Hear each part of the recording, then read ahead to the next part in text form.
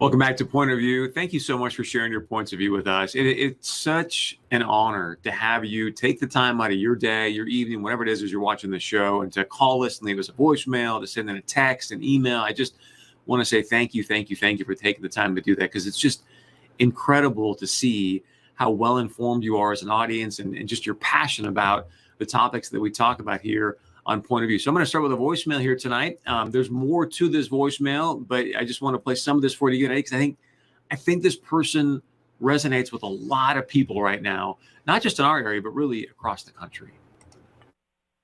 Hi, Chris. Yours is about the only show a news thing that I even watch anymore. And I'm beginning to think that I can't even watch this because of the stupidity. And I just love you. I love that you get the real stuff out here. But the stupidity of them people in Washington, D.C., it makes me want to throw up. I am going to lose my business because of this COVID crap and the money that they're putting out to be able to help the Americans. And now tonight I just saw the list of not only Sudan, which is freaking ridiculous, but all of those other countries. Well, you have, and honey, I'm not the only one that is losing my business. There are so many people that already have had to shut down, and it's just, this is ludicrous. And the whoever is behind this thing, who voted for it, they need to be their heads examined. Just shame on them. Shame on them for not being for the American people, but for the foreign countries. And once again, I love you, Chris, and I love your show. And but I can't stand the stupidity of these people that say that they're for the Americans, and they're just not.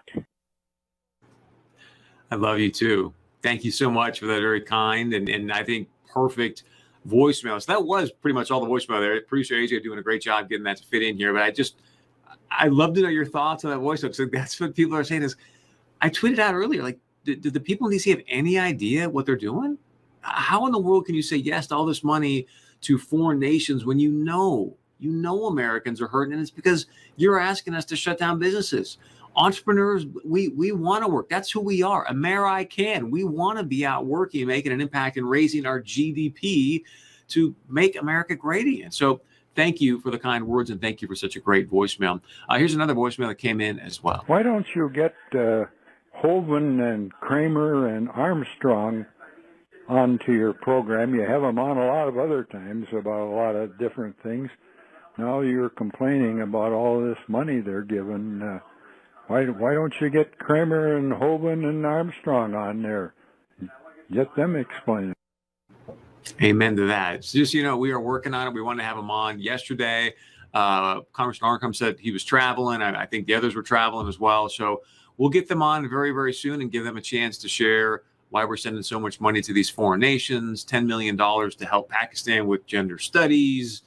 And you and I both know I could go on and on and on, but I won't, because I want to get to more of your points of view. One of you texted in this, hey, the COVID relief bill's got $600 for U.S. citizens, $1,800 for legal aliens. I addressed that at the top of the show, and I just want to come back to that because, again, I'm trying to get some clarity. According to Senator Hovind's office, you have to be a U.S. citizen to get the direct payments. I've seen other news outlets, though, that have suggested with this person saying that, hey, and President Trump said it as well, that if you are married to a U.S. citizen, but you don't have your Social Security number yet, so you've got like a certain identification number, you are eligible to both the $1,200 from before and the $600 now. Thus, $1,200 plus $600 is the $1,800 that person's coming up with. So again, I have not gotten absolute clarity on that. We're working on that, but just so you're aware of what's happening there.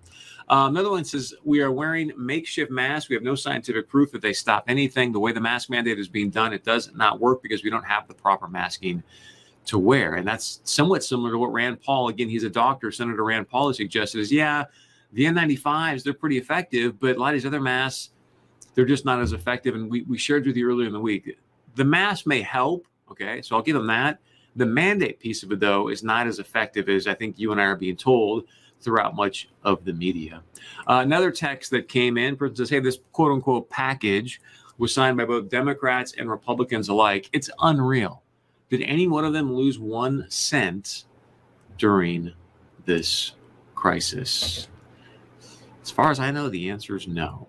And that, I think, is what makes it so challenging for you and I to stomach what's happening when you've got a government in the United States of America encouraging you to shut down businesses, not go to work, and yet the people that are making these decisions, are they missing any paychecks? Not that I know of. And you and I both know if you're not missing a paycheck, it makes it a little bit easier. Hey, this is for thee, but not for me, right? This is for thee, but not for me. And that's why you see President Trump saying $600, it barely gets you groceries for a month. We need to make this much more. And at least President Trump is saying $2,000 per person, $4,000 per couple. As always, please share your point of view with us. It's very easy to do. You can email us, text us, leave us a voicemail. When we get back, we're going to get to our leadership quote of the day and much, much more. Stay with us.